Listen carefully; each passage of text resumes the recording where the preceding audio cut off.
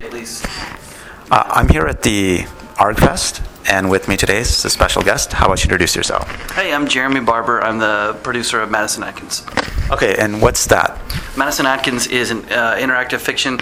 Some people call it an alternate reality game, but it's basically a mystery surrounding a college girl named Maddison and her friend Adam. And how does the story or narrative play out then?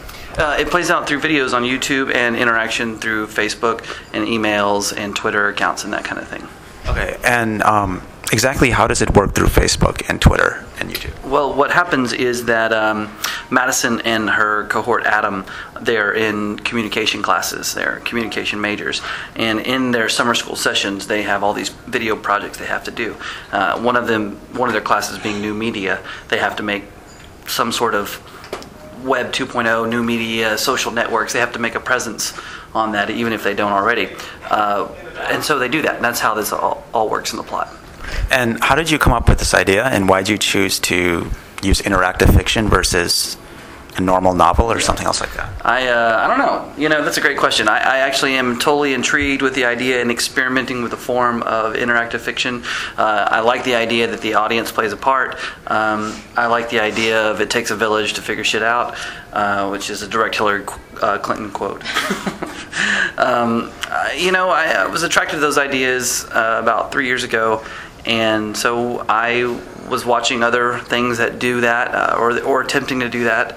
And I built a thing in 2007 and had a following. And then what I did is that story went as it went, and then I rebooted it. I just started over from the beginning as though nothing had ever happened. And how did you build up that following? Well, I was playing to an audience that was already in place for Lonely Girl 15, as I built something for the community of that series. And how did you keep in contact with your players, and was there anything else that you did? Well, the players of the game, so a traditional producer, or what they call in the ARG world, the puppet master fan relationship, is usually one of secrecy. Usually people are playing games, they don't know who is involved and stuff. Well, your Timex is going off there. But in my alternate reality game, people know who I am. And so you can go to MaddisonAtkins.com, and it's 2Ds with a T, MaddisonAtkins.com. Anyway, and in my deal, you can plug. That was a plug. Sure. In my deal, I'm on there, as Jeremy, and they can find me, So there's a lot of free banter going back and forth between me and the people who follow the game. And where do you see the game going in the future now?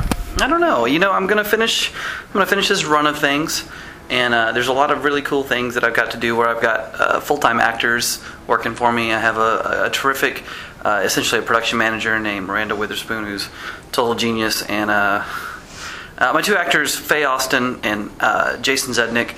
They're great. They're with me full time. They're part of they've ventured onto this journey of being a part of the writing process, the revising process, the rehearsal process, and then the shooting process, and even the editing process. I've actually outsourced to them a little bit, and I come in and help as much as I can. But they've come along and have really taken up the mantle and done it with me. And out of YouTube, Facebook, and Twitter, what's been the most engaging thing for players? The game is primarily at youtube.com/Maddison Atkins, and that's where the game was initially, and that's where the game basically is now. There's a benefit of having the videos and then all of the comment interaction right there for anybody who wants to catch up. You really should go to MaddisonAtkins.com if you want to follow the game.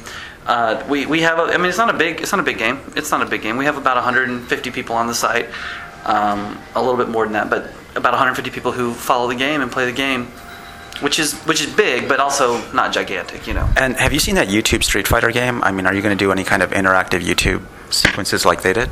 I'm not familiar with the YouTube Street Fighter game, but we try to do interactive stuff. So I'm kind of talking out of my ass because I've not seen the Street Fighter thing you're talking about, but I will soon, I'm sure. But the whole game is interactive. It's really the main characters of the game are totally oblivious and really in many ways helpless. As in many alternate reality games. Sure. That's a pretty traditional plot. Pretty girl, she's helpless. You got to help her. And in this situation, hopefully it works, And where do you see interactive fiction going and alternate reality games going? And what do you think needs to change to make them more mainstream? I don't know. If I knew that, then I would be doing it. Yeah. Are there any other things that you've learned as you've developed this game? Well, yeah, I think it's really, really important to whatever audience you're performing for, you listen to them and you figure out ways to hear what they think. And I also think it's really important that if you have like a hunch or an idea, that you follow through with it. I also think it's super important that if you're making something like this, that you live within the boundaries of what your resources are and you be realistic about it. A lot of people get romantic about, the same way as you think about your ex-girlfriend or your ex-boyfriend, and you're like, oh, those were great times. They were great times, but then there were a bunch of bad times you're forgetting. You're not being realistic with yourself. Sorry for that advice, if that hurt you. But essentially, in game making, it's the same thing. You cannot be romantic about the things that you can sincerely accomplish. You only have so many hours in the day, and when you're making something that's interactive, something that's built one day at a time, if something happens on Monday, we write and shoot and edit on Monday. In that kind of scenario, you don't have time to deliberate over some shit. Yeah, just don't. And are you doing any other things to promote the game some more, to get the word out there? I'm not doing anything else to promote the game. It's word of mouth, and the people that play it like it, and I'm busy enough making sure that they're entertained. Okay, cool. Any last words then for someone else who wants to get into interactive fiction or make those types of games? I don't know. I think everybody should do it. If you can do it, and the more people, the better. Always. I'm a filmmaker, and so I think that about filmmaking. I think that if you want to make TV, or if you want to make comedy, or if you want to, whatever you want to do, I say do it. Just get out. Now I'm in a band called the Maddison, and we write all the music for the game as well. And whatever it is, whatever your endeavor, whatever your passion, I just do it. Just stop judging yourself and do it. Thank you very much.